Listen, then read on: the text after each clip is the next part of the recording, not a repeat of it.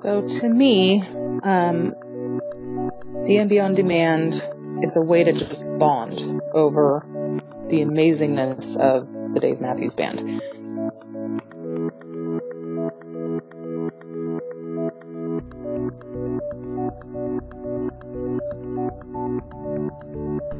Welcome, friends. I invite you to take some time to sit back, relax, and enjoy this podcast, brought to you by your fellow DMB family. Welcome to the best of what's around. Welcome to DMB On Demand.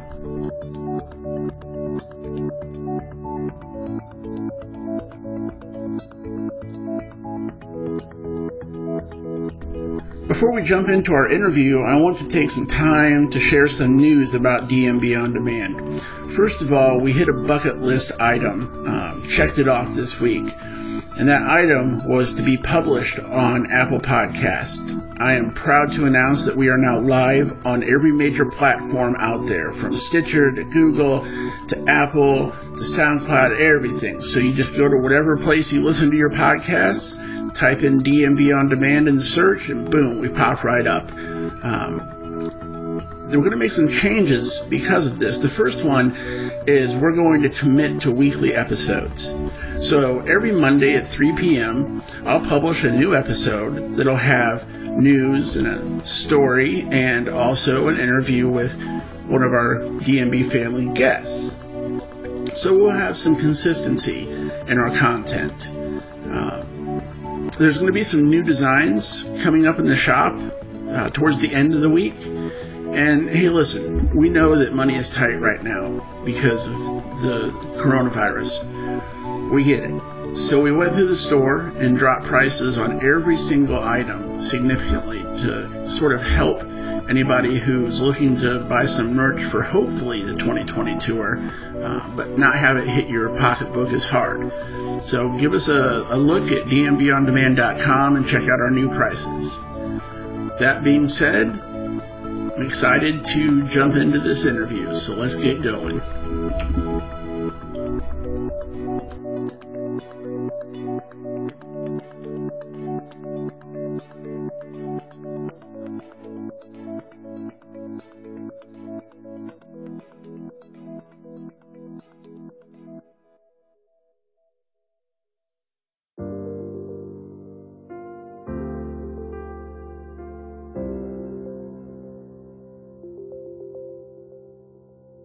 Our guest this week is somebody that's near and dear to my heart, and she is the second person from Dave's global PR team to be on the show. We interviewed Haley a couple episodes back. She was also one of the members of that group, and it's just a group of ladies who are, I don't even have words. They're amazing. The support, the communication is far above and beyond what you would expect from people, especially people that you know online or through a band. The connection is very real. The connection is very deep. I'm just so honored to be a part of their life to whatever small degree I'm able to be. Anyway, her name on Twitter is Shellabella. Her name is Michelle, and here in a second we'll get to know a little bit more about her, but I wanted to say, before we do a podcast episode, I send a questionnaire out to the guest that's coming on. And essentially it just has them touch on the answers to the questions that will be asked inside of the episode. Now, most often, the listener is unaware of this. We don't discuss the inner workings or behind the scenes stuff, but in this case, I sort of had to get some context. As I was reading Michelle's answers, I started to realize that we had far more in common than I had ever imagined. And in this situation, it kind of came from one of her answers where she talked about this obscure element of religion coming out in the music. And I have the same thing. Myself, I'm a lapsed Catholic. I used to be a practicing Catholic, daily Mass, not weekly, daily Mass. And it was a big part of my life. And for whatever reason, it just isn't now. But that history of my religion that's built into my heart and into my actions, it finds its place inside some of the notes of the Dave Matthews Band songs. And I never even thought to talk about it before because I thought nobody else would understand this. And it seems like both Michelle and I, at times, have our fair share of existential turmoil because of this. And the music speaks to that. And that can be a confusing thing, but it can also be a healing thing. And to know somebody else out there deals with that same thread in the music is extremely comforting. And, you know, that's the whole point of this podcast, is to find the commonality that we have inside of this music. And if we can find that commonality and we can see it, then maybe we can use it to be better to one another. So I'm really thankful to have Michelle on today for that reason and for many others. So we're just going to jump right into this interview and start by introducing Michelle and letting you tell us a little bit about your life. Michelle, if you can give us your name, location, and your profession, please. Hi, Andrew. Very happy to be here with you. My name is Michelle. I live in a little town in Central California. It's called Ripon. Up until this whole COVID-19 thing, I was a licensed daycare provider. I had a house full of babies and toddlers, you know, all day long. And then when this whole virus hit, I had to make a choice to close my daycare. I have 3 daughters. They're 12, 14, and 15. And my 15-year-old has an autoinflammatory disease and is on a medication that basically suppresses her immune system completely. So, you know, having people in and out of my house was, you know, not a thing I could do. So as of right now, not working. It's kind of weird. Kind of in that in-between time, you know, where I don't know what I'm going to do when this whole thing blows over.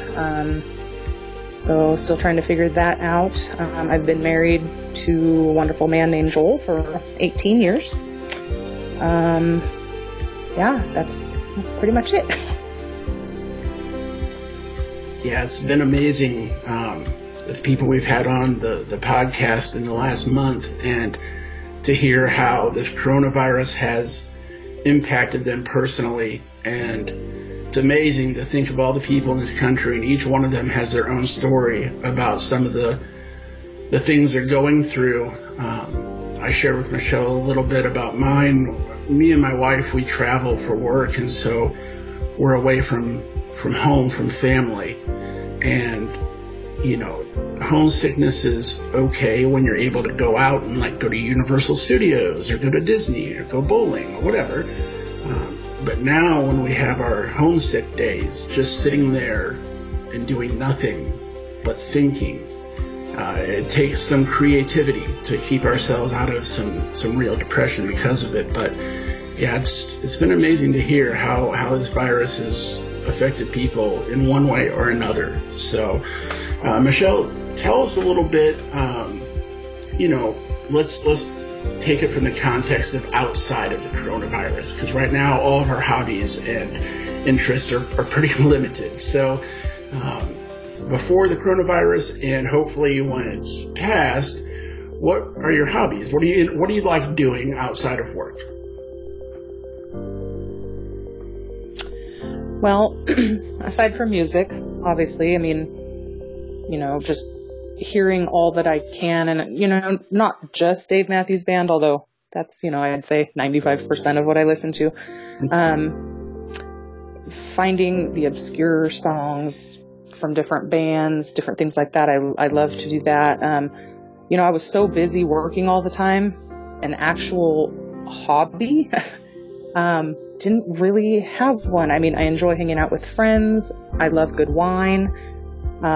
It was pretty much work and family, is, really all I did. I really was so busy. I mean, 12-hour days, and, with, a lot of people, they go to work and they come home and they can leave their work at work, and then they, when you run a home daycare and when you're licensed, it's a little different. You really have to keep up on stuff because, and it's for the safety of the kids that are in your care, but your house pretty much has to be perfect at all times because they show up and they do spot checks on you to make sure that kids are safe and your home is clean, and there's so many rules with licensing, and so kind of that took up my time. But really, honestly, on the weekends, I didn't have time for other stuff. I mean, I'd make time for friends and things like that, but as far as hobbies and things, I hope now, just all this time that I've had to just sit in our house over the last several weeks and stuff like that, it did actually make me realize, like, I should be doing something else. Life doesn't have to just be work. So I'm working on that. I'm thinking about it. I definitely want to include more things that are joyful, in life. So that's where I'm at. Perfect. Yeah, I've always thought that home daycare workers must have the patience of a saint to be around that many kids for that long, but not until you just shared your personal story there did I realize that when you're doing that, you're literally opening up your home to a lot of people, the kids, their parents, and so I'll bet you it's a job to make sure that your home still feels like your nest with all of those people in it. And at the end of the day, you're still there with your family, and there's still a sense of this is our private home. And I never thought about how taxing that might be, to have the sanctity of your home exposed or open like that. So my respect exponentially grew there. Like that's an amazing thing. All right, so let's steer into the music a little bit. If you can tell me about how long you became a fan, and then maybe dig into whether it was a song you heard or a show you saw or whatever it is that really solidified, like, okay, I am in this community. I am a part of it. I love it. Just how you really became that next level fan. So if you have any stories related to that, please share.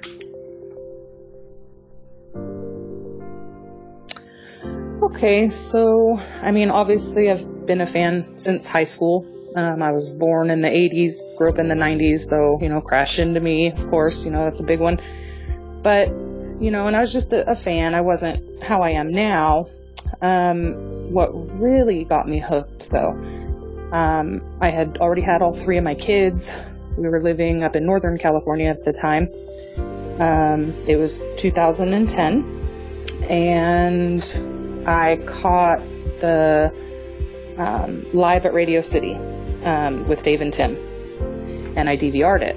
And if you look on my Twitter, it's a pinned tweet. There's a picture of she's 12 now. She was around 3 at the time. She's in her little princess dress, and I caught a picture of her watching that because, if I'm being honest, I probably watched it 100 times, if not more. It was that is what got me hooked. And the first song that started playing, and it took a little while to get into it, was Bartender. And listening to that song and how it builds, and then just watching those two together, because the chemistry between Dave and Tim is absolutely incredible. Watching that, I couldn't look away. Like, I started it and I was playing it, and I'm like, okay, I'm going to get my housework done, and I got some dishes to do. I did nothing. I sat on the couch and did not move, and could not move, and I wanted to watch the entire thing. So I guess, and I think that one is from 2007, I want to say. So it was a few years after it that I actually saw it for the first time. But as I'm watching it, Bartender got me hooked. And then as I'm watching it, Lie in Our Graves started. And, watching, there's a time, and I don't know exactly how far into the song, where Tim goes off on the guitar. And it goes on for several minutes. I mean, the dude is a master anyway, right? So I'm watching him, and he is going off, and I don't have a lot of, good memories about my dad. He died when I was pregnant with my first daughter, and she's 15 now. He died in 2003. But he was a musician. He played the guitar. He played the harmonica. I can remember being a little kid, and he had a band. I mean, I was little. I probably came up to his knee. I can remember being up on stage with him. He'd hand me the tambourine, and I'd play my little heart out, with their band and stuff. And he was big into, 70s rock and roll. So I'd be up there, and the song by the Beatles, Michelle, My Belle. Of course, my name's Michelle, so they always played that for me when I was up there with my tambourine. I looked at Tim playing Lie in Our Graves, and when he's going off on the guitar, and I'm looking at his hands, and I'm like, dude, that's my dad's hands right there. Like, it was uncanny. It was the strangest thing, because I don't, I did not have a great relationship with him. He wasn't very present after my parents divorced. So I don't have a lot of stories with him. I don't have a lot of memories. But when I saw Tim playing, I'm like, how are the mannerisms that like my father? Like, it was the weirdest thing. And so I rewound it several times just to watch it again, because I'm watching Tim play and I'm thinking, dang, that, that's insane right now. And his hands, if you cut off, like, looking at Tim playing in that song on that specific show from like chest down, I would swear it was him. I would swear it was my dad. So that show, just the intro into like Bartender, and then once Lie in Our Graves, started, and Eehee on that one is like crazy. That got me hooked, and ever since then, it's been all DMB for me. Period.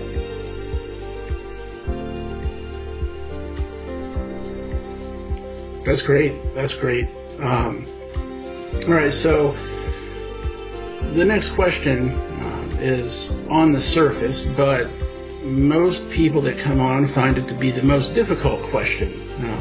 And we see this on Twitter all the time. People put up polls as to what their favorite song is and ask other people what their favorite song is. And inevitably, there's one that's not on the list, or somebody can't pick just one.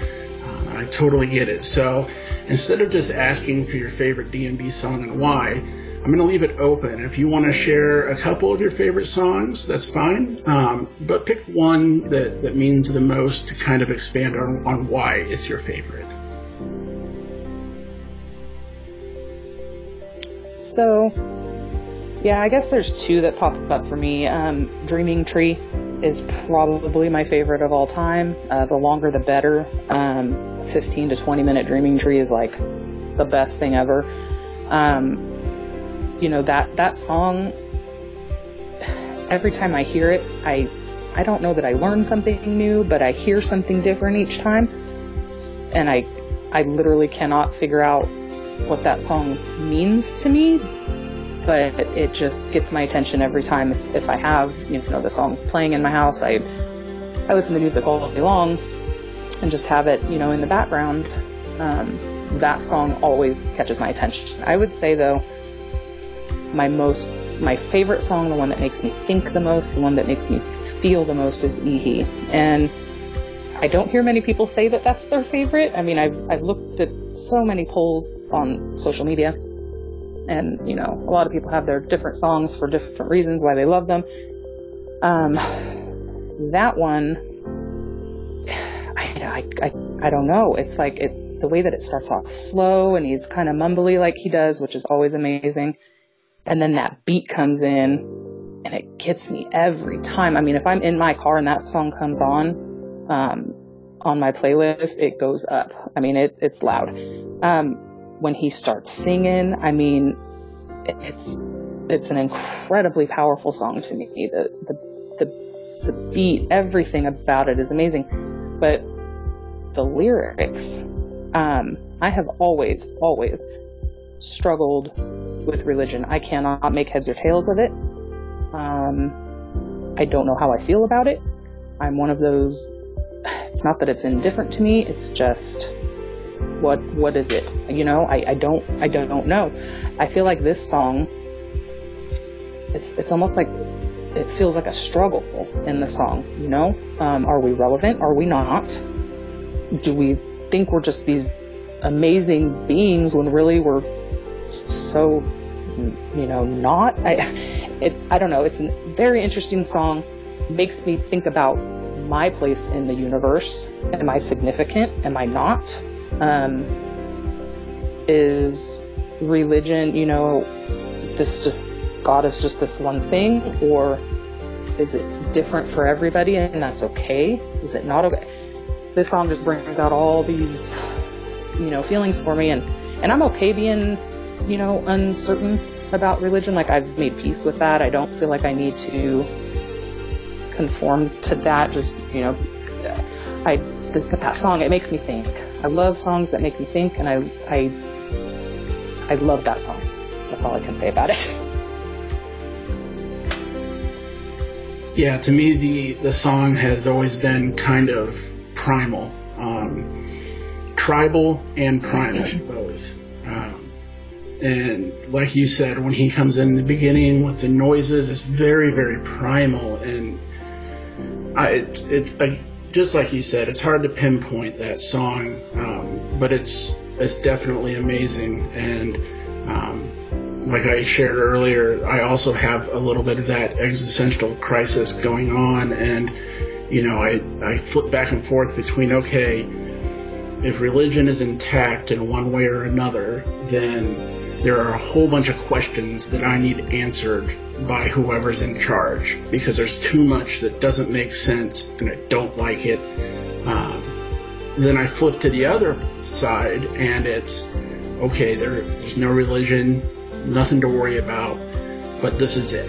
This is all we got. And when we're done, we go to the dirt, and that's it. And either one of those things can feel massively overwhelming if you sit and let those thoughts kind of marinate and grow a life of their own. So I'm completely with you on being conflicted when it comes to religion and not knowing, or not even know if I want to know the reality of it. Maybe I just want to be an ostrich with my head in the sand, and if so, just, you know, don't slap my butt. That's all I'm asking. Let me do my thing. So anyway, we're going to move past the song. We're going to go to lyrics. Everybody has some of their favorite lyrics. Mine come from number 41, number 27. My favorite lyric, by the way, is a very short one from number 41, and it's just simply, I will bring water. I don't know why, but every time I hear I will bring water, it makes me want to be good to the person around me. Even if it's just a small, tiny little act of love, like bringing water to somebody who's thirsty. So few words mean so much to me. So with that being said, maybe share your favorite lyric and expand on why that is your favorite lyric.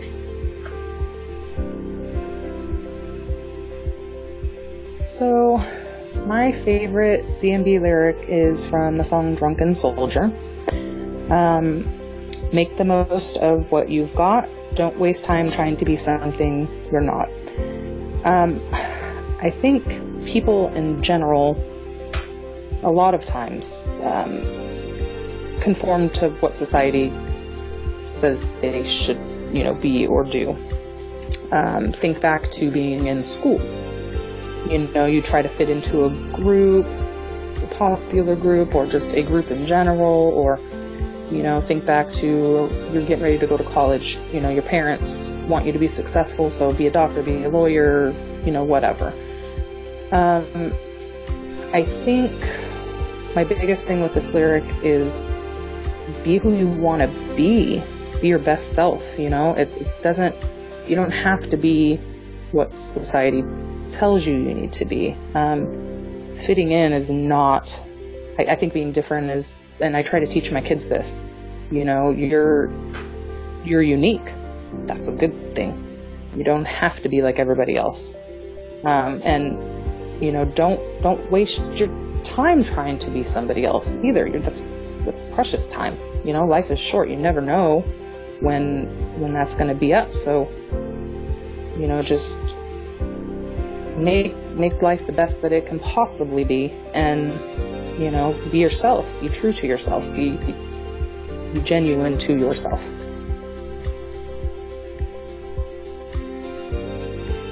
Okay, so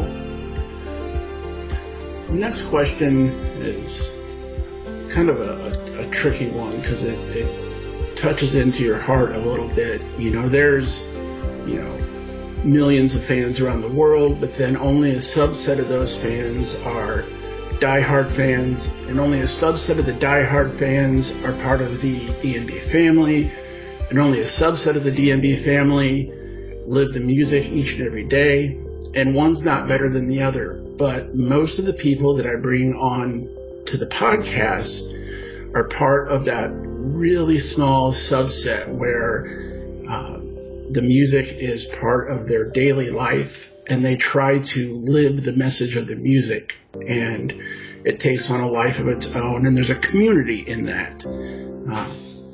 And the community ranges depending on who you are. It could be 4 or 5 people, it could be 20 people, it could be part of the greater DMB family with thousands, but something brought us into this community that had us step beyond just, hey, this is nice music, to, this is shaping our life a little bit. And I'm just kind of wondering what your story is and how you came in to this subset of the DMB community and how it became a big part of how you live. So, I guess as far as social media goes, I started trying to, when I realized that I was going to get to the gorge for my first time this year. I remember last year watching, looking on social media, and I'm seeing all the pictures when everybody went. And I wasn't able to go last year. And I said, you know what? Bucket list item. I'm going. I am going to make it in 2020. I'm going to get there.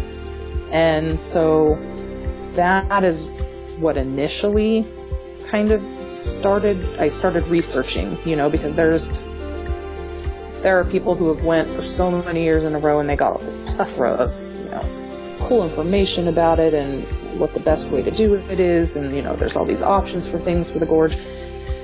So, I started off on Facebook and then moved over to Twitter and learned so much. And so that's kind of how it started, was just research to make my gorge experience, my first gorge experience, the best that it could possibly be. And then as I was researching and just reading and all this stuff, I'm like, dang, these people are great. Like they're just genuinely nice, and they're helpful, and I'm like, where have these people been all my life, type of a thing. So I just started kind of forming these kind of friendships and stuff, and Twitter was the real place where, I don't know how it happened. It was just it just sort of just flourished on its own. I've met the greatest people. I've met people within the DMB family and in the community that I will know for the rest of my life. It's one thing to be friends in person, people in your own town, and you hang out with them and they're your friends, and those people are great. They're like family to me too.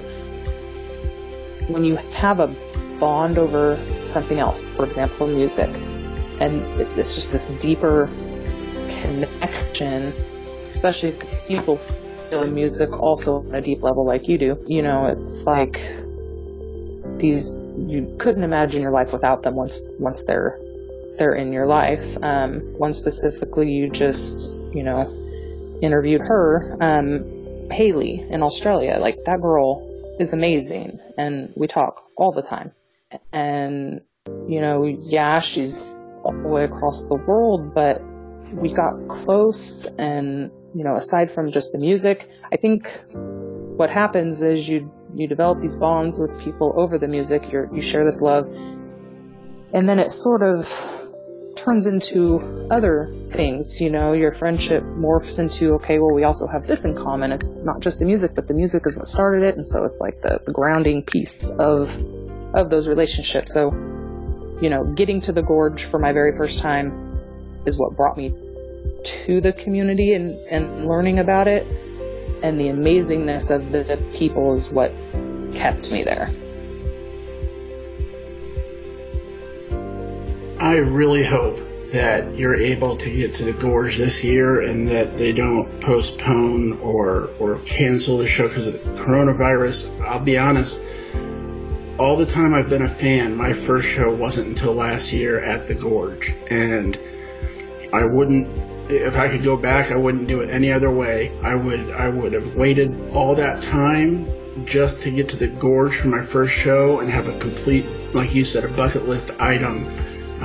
It is an experience like nothing else, and it would have been that way even if I wasn't a fan of the band. The energy and the chemistry and the magic that goes on there, not just with the band, but between the people at the concert.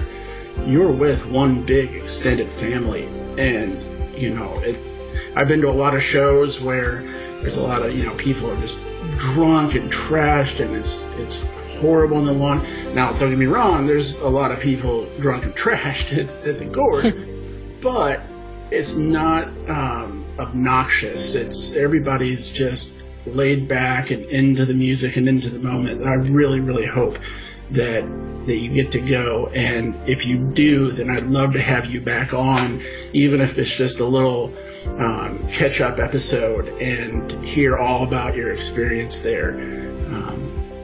So DMB On Demand has kind of morphed throughout the last decade. We had a website before YouTube was really popular where we had, thousands of DMB videos, clips, songs from live shows. That came and went. We started the DMB Couch Tour under DMB On Demand. That's now grown to its own platform. By the way, follow them, DMB Couch Tour. Before the tour starts, you'll love it. You're right there at the show. They use Periscope videos, pictures, posters, pictures from the people at the show. It puts you right in there that night. But we started that hashtag underneath DMB On Demand, and then we kind of faltered a little bit and fell by the wayside and let things go idle, and so then we booted back up and started a Facebook group, started Twitter, started the Song of the Day a couple months ago. Then, using those images and at the suggestion of all the followers, set up a shop where we have these designs, and then starting this podcast to kind of put a light on what we all have in common, even the obscure things. There's a few people out there that, like today with Michelle, I learned that one of the more hard to explain and obscure parts of my love of the band she shares, and that's what we want to do. And now we're kind of at a place where it's growing in different directions, and it's kind of hard to tell what we're going to be, a month from now, 3 months from now. So I like to ask everybody that comes on the program a question that kind of helps us hint and guide in the right direction, where we should be growing. So, in your opinion, what is DMB On Demand, and what would you like to see it become? So to me, DMB On Demand, it's a way to just bond over the amazingness of the Dave Matthews Band. the music, over the lyrics. My favorite thing that you do, on Twitter is we dive into lyrics. We discuss them. What I love is that a song can mean one thing to one person and a completely different thing to someone else. And when that happens and you have your point of view on, this is what this song means to me. Well, this is what this song means to me over here. And you're like, wow, like I hadn't thought of it like that before. And so then you hear this song, and you've always listened, you've heard the song 500 times. Somebody tells you, well, this is what it means to me. This is what I get from the song. This is what I feel. And you're like hearing it for the first time again, because you're hearing it from a different point of view. And I don't know if, I've thought about this. If Dave writes songs, I'm sure with specific meanings in his brain and his heart, and when he's, coming up with these, but it's just different for every person, from person to person. A song has different meaning. A song can be a memory of a good time for someone. It could be you think of something bad with it, or it's just so different. And so it almost just expands the songs to infinity, because you don't, it's always different. And, that's what I love about D&B On Demand, is that we're talking about songs. We're not just saying, oh, I love this one because I can dance to it. We're thinking, okay, we're taking it line by line, and we're like, well, this is powerful to me because, or, this makes me feel this type of way because. So I think that's really awesome. As far as what it, might evolve into, or what I think it should, I think it's pretty great already. I will say your merch store, gotten, t-shirts, stickers, love the stuff that you have. The more interviews I think that you do, the more we get to know people, the interview process, the questions, or, what you guys talk about and stuff might evolve into different things. I think it might be cool. Eventually, right now it's you're interviewing fans. Could it be artists at some point? I think that there's gonna be an interest there. There has to be. It's awesome what you do. So, I don't have a whole lot of ideas on what it could evolve into, but what it is right now is one of my favorite things. Oh, well, thank you. I'm working with Haley to kind of help evolve the podcast and the process. I quickly learned that I'm going to want guests to come on more than once, that we're just scratching the surface with a lot of these questions. And so we're working together to kind of put together a round 2 set of questions where we can have guests back and dig a little bit deeper and let the fans hear more about their stories, so that they know that there's people out there that can relate to whatever it is they're going through. So that's actually in the works right now. I know we're still young in the podcast, but we're already thinking, months, years ahead, what we can do to keep it to grow. And you're right about wanting to have artists on. I want to get the perspective from both sides, to be totally honest. I want to dig deep into what the music has done for the lives of people, but then I would also like to sit down and let the artists know what it means to us, and then ask them how we've affected their life, through being there throughout this whole time. So definitely good ideas and things that we're slowly growing into. So if you could choose one song, and I know this is kind of repetitious with one song, but if you could pick one song that everybody on the planet Earth would listen to all at once, what would that song be, and why would you want them to hear that specific song? So it is going to be the same as where my favorite lyric comes from, Drunken Soldier. that song, it was not a favorite of mine, back a ways away. I heard a live version of it, and I don't remember which one it was. And when I actually sat and listened to the song and I really felt the words, it's just one of the most uplifting songs, and it just makes you think. And it's like one of the best reminders to us to just make the best of your life. You just get one. So, do the best that you can to just make it a good one. Be kind to people. Be a bright light for someone who is struggling. You never ever know what somebody is going through. And it's just, I just think it's a song of it's just that song that reminds you to just make life great. Try, things happen, of course. Life is hard. There's so many times when, you don't know what you're going to do, or you don't know what's going to happen. Everything is up in the air right now for everybody, with this whole virus thing, but make the best of it. I mean, I initially, when this whole thing started, I'm like, okay, we don't have a huge house, 14 to 1500 square feet, and my husband's working from home, and my kids are doing school from home, and I'm home, and there's all 5 of us here, plus we have an old cat that meows all day, and we, it's like, it's crazy to be, but try to find the good. I'm getting to spend time with my family. That's awesome. I need to be thankful that my husband has his job still. He's able to work from home. There's always something good, and so remember those things and just be nice. I mean, it's not hard to be nice. It's just be that light for someone.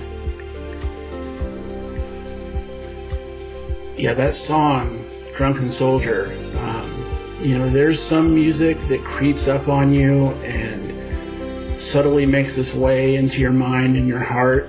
And then there's some songs that come and grab you by your shoulders and shake you and say, hey, listen, now. And the horns on that song do exactly that for me. That song with the horns and it grabs me by the shoulders and shakes me and makes me listen to the content of the song to follow. It's truly is an amazing one. That's a great choice. Would be definitely one for everybody to hear. So I want you to think back on a particularly, I don't know what the word is, not negative, but maybe a trying time in your life. One that maybe wasn't so pleasant, but in that time, either a Dave Matthews Band song helped you or impacted you, or it could be that there's just a song now that gives context to that moment in your life. But regardless of the situation, share a little bit about one of the darker moments and how a song shaped it or spoke to it. So, we've been pretty lucky with our family and health-wise. Now, I realized maybe I was taking that for granted a little bit. In October of 2018, my daughter, who's 15 now, she got sick. We initially thought it was the flu. She had a temperature, different things. That was over a weekend. When Monday came around and I had a house full of, babies and toddlers because I'm working and she's home from school, and I hear this scream come from her bedroom, and I go in and she can't move. Even moving her hand up off the bed was excruciating. And, of course, I got scared. I'm like, okay, this is not a flu or, whatever. I didn't know, so I called her doctor and I said, listen, she's really sick and this is what's going on, and she can't even move her joints at all. They said, you need to get her to the ER. And so I had to call all of my daycare parents. They're all awesome. They all came within 20 minutes, picked up their kids, and I took her to the doctor. I rushed her to the ER. She had been so sick that, they couldn't even get her blood because she was dehydrated. I mean, it was a big ordeal. Took hours there. They finally get back with blood result, test results. The inflammation in her body, they didn't know what she had, but the inflammation in her body was off the charts. The testing wouldn't even give an exact amount because she went above that. They only test to a certain thousands of, like ferritin is the main one that they checked. So they said, she needs to go to a children's hospital. She needs specialists right now. So they wheeled my oldest baby away from me, put her in an ambulance, and drove her an hour and a half away. And, I'm losing it at this point, but I'm trying to keep it together because, mama bear comes out when something happens with your kids. So I rushed home, packed a bag real quick, and I broke down and I lost it for a second. My husband kind of brought me back to, okay, we got to get this. He had to stay home because we have 2 other kids at home. And so I drove an hour and a half to where she was. And during that time, October of 2018, it was a few months after Come Tomorrow came out. And so that was all I listened to at that time. I was trying to learn the songs. I wanted to wanted to understand them. So I listened to that all the way there. I got there. She was in so much pain, they had her on, an around-the-clock thing of morphine and Dilaudid and all these things, these awful drugs that, it was miserable for her. She literally could not even turn over in bed. They couldn't diagnose her for a week. They ended up putting her in the intensive care unit. She was there for an entire week. We had specialists coming in that whole time. I mean, she was a mystery. They were throwing around words like oncology and, bone marrow stuff. And, my kid is smart. She literally watches, science stuff online because it's fun to her. And so when she's hearing what they're saying, it's like she's scared because she knows what, getting a bone marrow biopsy entails. She understands all of that. So I'm trying to be strong for my kid. And at the same time, I'm scared out of my mind. But during that whole time, the only thing that took my mind off of what was going on, because she slept a lot, because she was on, a lot of medication. The only thing that kept my mind off of stuff was that album, the Come Tomorrow album. The Samurai Cop, specifically, just would have me crying. You think about that song and you think about the innocence of being a child, and then I'm so mad that my kid's innocence is kind of being stripped away from her because she's had to grow up really fast and face this super scary thing in her life. Like I said, they've all been so healthy and we've been so lucky. And this came out of nowhere. I mean, when she was in the hospital, she would spike fevers of like 104. She had rash on her whole body that would come and go. They couldn't figure it out. She had a resting heart rate in the 170s. She had fluid filling her lungs and they couldn't figure out why. She had fluid around her heart. She had kidney and liver issues. I mean, it was the scariest thing in my life. And that album, Come Tomorrow, and it was the only one I had on my phone. And at the time, I didn't have like unlimited data on my phone. So I kind of just listened to what I had.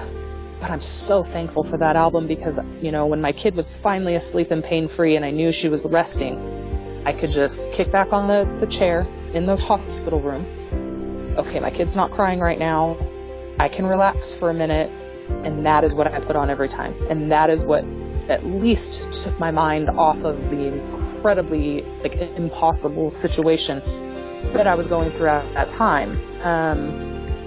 After that week, they did, diagnose her She has something called systemic juvenile idiopathic arthritis. So think about, rheumatoid arthritis for adults, except it's for kids, and hers is systemic. So when she gets a flare, it attacks her organs. Her body attacks itself. She's currently on a medication that it's a biologic. A nurse comes and administers it every 28 days, and it suppresses her immune system completely because what she has, her immune system attacks her body, so she cannot have an immune system. So that, brings me back to why I closed my daycare. I couldn't risk it. She gets this, and this is such an unknown type of a thing. What would happen? We don't know. With no immune system, how do you fight something? So, and she already gets lung issues really easily because of what she has. So, that is why I had to make that decision. But that album is probably the only reason I did not have a nervous breakdown when my kid was potentially, dying in the hospital. And so anytime I hear any song on that album, it doesn't matter which one, my mind instantly goes back to that time. It brings up feelings of being scared, feeling helpless, watching my husband sob because he cannot help his daughter not feel pain, but it also brought the relief in those quiet times when I'm just with myself and she's okay for the moment and I'm able to just breathe and just melt away and listen to the music. And so that album is super important to me. Wow, I can't even imagine what that whole experience must have felt like. I can tell you one thing though. Talk about through DMB On Demand, we hear songs from a different point of view. Today, when we get done, I have some editing to do on a prior podcast, and I guarantee you that the whole CD come tomorrow is going to be the background, and I'm going to be listening with fresh ears. So, man, what a jeez. All right, so let's flip it on its head now. Go to the other spectrum. So I want you to think of one of the better moments in your life and how either a DMB song impacted that moment in real time, or maybe it just gives context to that moment when looking back. So last summer, I was able to get to 4 DMB shows. The one that I'm going to talk about right now was in Lake Tahoe, at Harvey's. So, that it's not, you think of venues, you think of the vast beauty of, the gorge, you see the pictures, or all these different places that everybody's like, oh, the backdrop is just awesome and everything. Harvey's is concrete. Literally, there's nothing to look at, right? But you're there. It's a beautiful mountain town. We're there to see him. I managed to get in the pit. This my first show ever where I was in the pit. And I'm like, okay, this is going to be epic. Like, I was stoked. We get in there and, you're waiting for hours so you can keep your spot. I'm maybe 5 to 7 people back from the rail. So to me, everybody wants to be right there in the front. And I didn't get that. This was just as good to me, honestly, in the time, because I've always been back in the seats. So we're standing there and, it's a beautiful mountain town. So there's the breeze and you can smell just the mountains. You smell your surroundings and the sun is going down and the people around us. Like I have a couple of people that I met at that show now, like on my social media and stuff. And we talk and we're planning on meeting again and we've become friends, and it's just that's the reason that these shows, not just the music, but the people are just awesome. You make these lifelong, friendships. And so we're there and I'm waiting for them to come out. And I think the best part about any show to me, aside from the amazing people that I meet, is what's going to be the opener, the just waiting, the anticipation of okay, what are they going to open with? What are they going to close with? What are, when they come walking out, they have those smiles and they're waving and that's amazing. And then you're like, okay, what's going to be the opener? And then you're like, are they going to draw it out, a 10-minute long, something where you don't know what it's going to be, but then you get these little clues and, Carter will do something or Jeff will do something and you hear this one little note and you're like, oh, that's what that song is going to be. I love trying to figure it out. I love when they make it go longer. Sometimes they just get right into it. That's great too. I mean, it's just every way that they get into a song, especially the opener. It's amazing. It's just, it's just different every time. So I'm sitting there and I'm like, what is going to be the opener? It's going to be great. I can already just feel it, and it wouldn't really matter what the opener is. It's going to be great anyway. But, we're sitting there and the sun's going down and the guys walk out and I'm like, oh my gosh, this is it. We're sitting there and then he goes back and he's talking to Carter for a second and, like he does. And we're sitting there and I looked at my husband. I'm like, this is going to be good. I know it's going to be good. And then number 41 starts playing. And that was the opener. And I'm like, whew. I mean, I got tears. I lost my mind. Thinking back, I don't remember, because everybody kind of has their guesses, this is going to be the opener or that one's going to be. And I don't think that was on my radar. I don't think number 41 was one where I said, that's which one I want to open it. But looking back now, it couldn't have been anything else. Literally that song. And so for me, that show, the anticipation of it, being that close to the band, having that song, which is one of my favorites anyway, but having that song be the opener for that, and the people that I met, and just the atmosphere, and the breeze, and the sun setting at the time, and just everything about it was probably one of my, aside from birthing my children and marrying my husband, that was probably the best day of my life that I've had. And number 41, anytime it plays, and it doesn't matter which live version it is, it doesn't matter, which one it is that I hear, that moment is always brought to the front of my mind as soon as that song starts playing. Sounds like a tremendous experience. So earlier we spoke a little bit about how this podcast, we're sharing our commonality through the music, and as it evolves, we'd like to be able to express these gratitudes directly to the band, so that they can get an idea of just how intertwined the music has been in our lives, both individually and collectively throughout the years. So if you were sitting down in a room with a couple couches and the band was there, what would you tell them?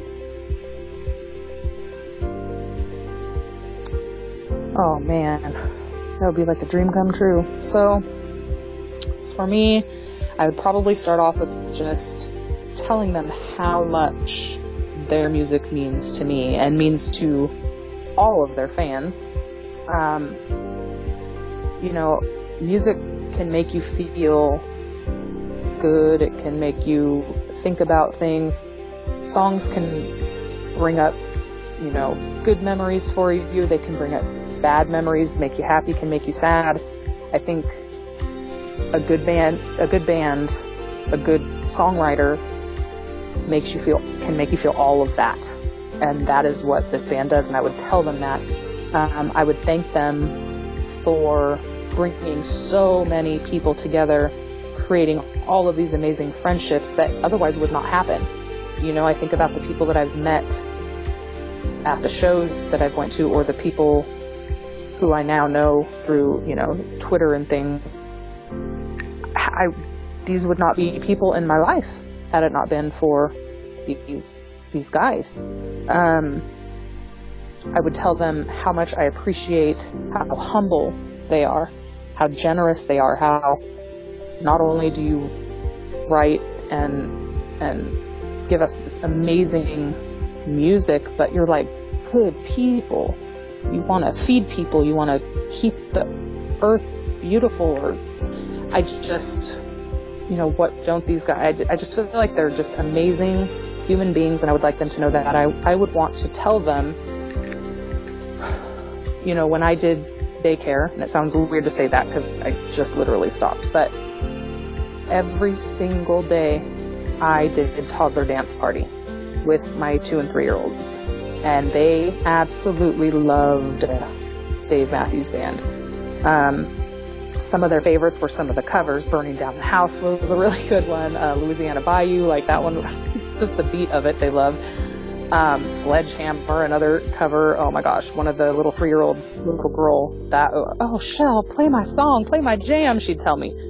I mean, we probably spent 3 hours out of every 12 during my day doing DMB dance parties with the toddlers. The babies, as soon as they could stand up and hold on to something, they'd be shaking their little booties too. I mean, it was the cutest thing. I would love to tell them that for several years of my daycare provider career, that their music made their day, made the kids' days. It was so fun to just watch them dance their little hearts out. And it's funny how little kids will learn the song lyrics, and just, anyway, it was just the cutest thing. The only other thing I would want to say to them or ask them is, all of the guys, what is the one DMB song will you guys play? I want to know the favorite one for each of you that you perform. And maybe that's out on I've never even looked it up. Maybe it's somewhere, but I would love to know when, you're creating your set list, when you see this one song, is that the one you're looking forward to most of, performing? That's what I'd like. That's what I'd like to say to them. Well, hey, Michelle, listen, thanks for coming in and speaking with us today and letting us interview you. It was a great experience. I appreciate how forthright and vulnerable you were in your replies, that you followed your heart. Definitely have a unique perspective, and I think quite a few of the listeners are going to be able to draw things out of it that maybe thought they were alone in that situation or in that perspective, but to find out that they weren't. And if we can do that, then it's a successful mission. So thank you again for coming on, and what we're going to do to end it is to tell people what you feel the world needs to know more about. So if there's any people that you want to give a shout out to, or any foundations or charities, whatever it is, the time's your own, go ahead and tell the people what you think they should know. So yeah, I mean, I have so many people that I just adore on Twitter. There's no way to name them all. Haley, which is the fan that Jane likes, love her. DMB Mamas, Leia is amazing. Fingertips and Kissing, Angela, love her. I think as far as organizations and stuff go, close to my heart would be the Systemic Juvenile Idiopathic Arthritis Foundation. That's what my kid has. That's the organization's amazing, and they help parents because these kids just go through so much. And so definitely look them up. And then the only other thing is the Ronald McDonald House. You go through different drive-thrus and stuff, and you see the little box under the drive-thru window to donate. Please donate to them. When my kid was in the hospital, it meant the world to me to have a place to go take a shower, to take a little nap, and they feed you, and there's no charge. So they're amazing. And then just otherwise, any children's hospital, donate if you can, because they really do their best to make your child not scared when in a very scary situation. And, I'm thankful to them every single day of how they treated my daughter, me, my husband, just everything that they did. So yeah, definitely look those things up, and I was very happy to be here with you. All right. And just for our listeners, if you check the show notes on dmbondemand.com/podcast, we'll have the links to all the Twitter handles and to the organizations that Michelle just spoke about. So check the show notes for all the information and clickable links for all of the access. Thanks again for coming on, Michelle. We really appreciate you coming in and speaking with us today. And stick around. After the interview wraps up here, I'll be sharing a personal story. This week I'm going to be talking about the song Two Step and how it has impacted my life, especially as it relates to religion. And specifically, the song paints a portrait of Noah while on his ark, freaking out, and his wife comes and sings him a song that puts his mind at ease. So stick around, and we'll be jumping right into that story.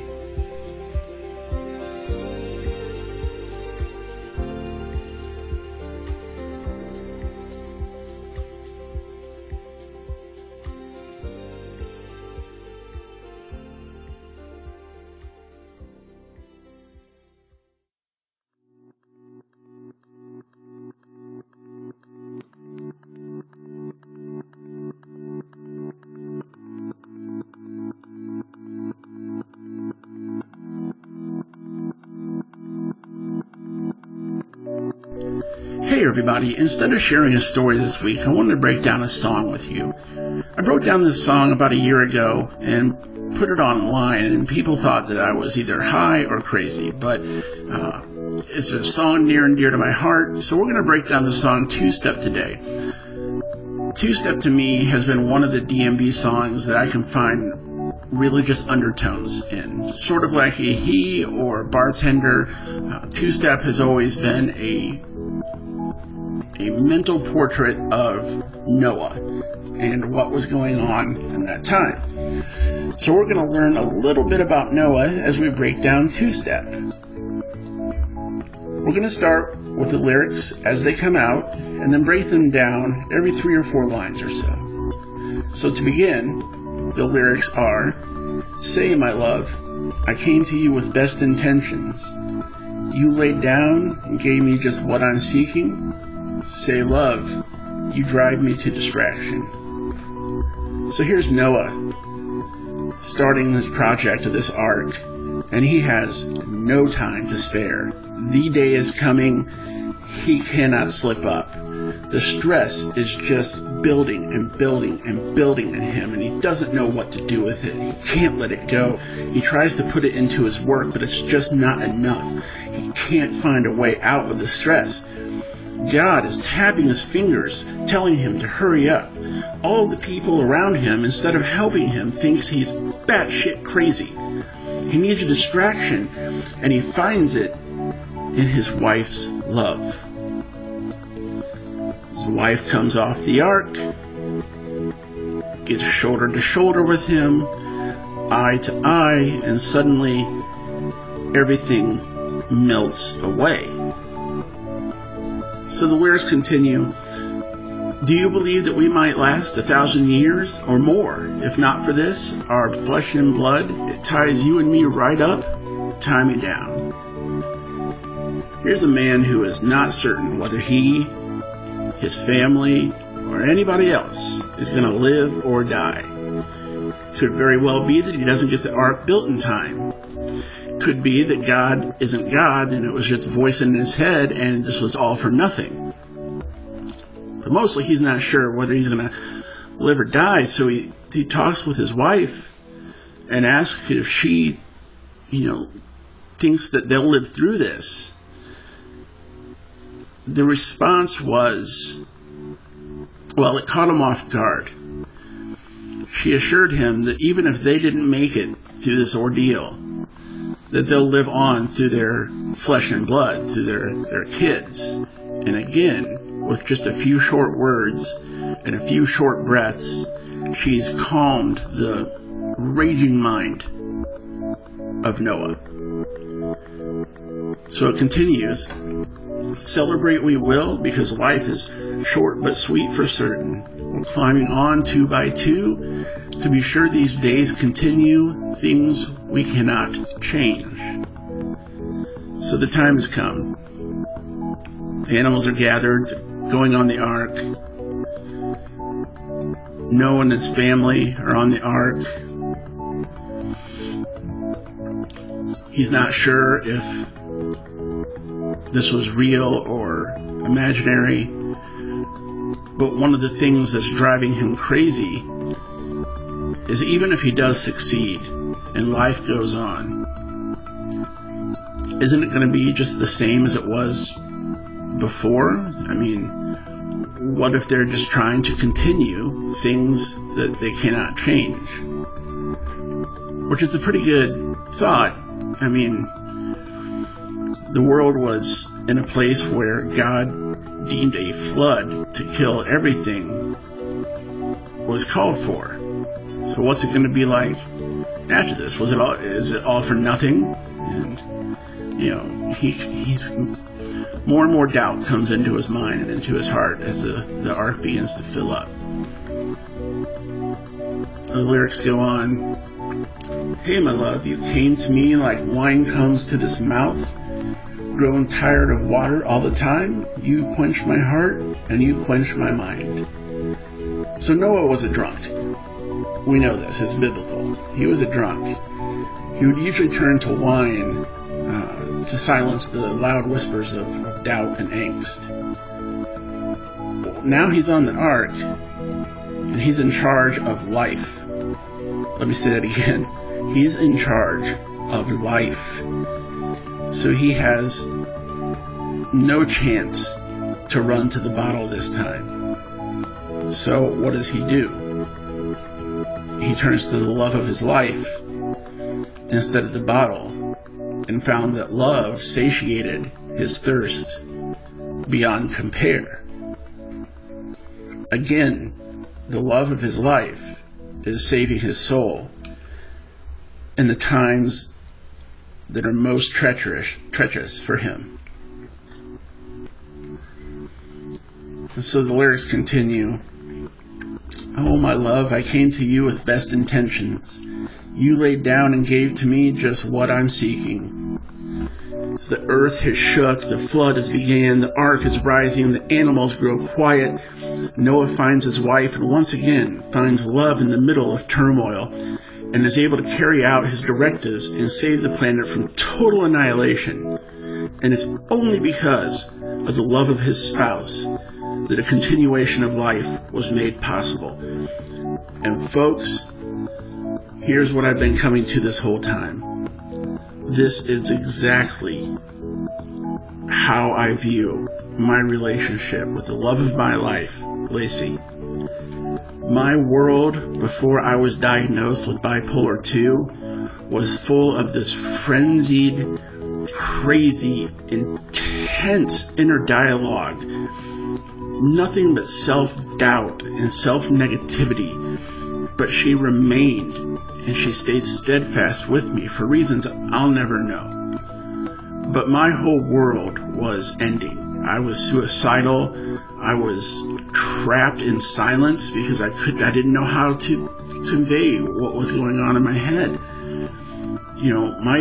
My floodwaters were starting to come down, and my ark was not built yet. And my wife just, I don't know, she stood by me and brought me that same peace and comfort that Noah's wife brought him during his trials and tribulations, and allowed me to break through what I needed to break through from in order to live a good life.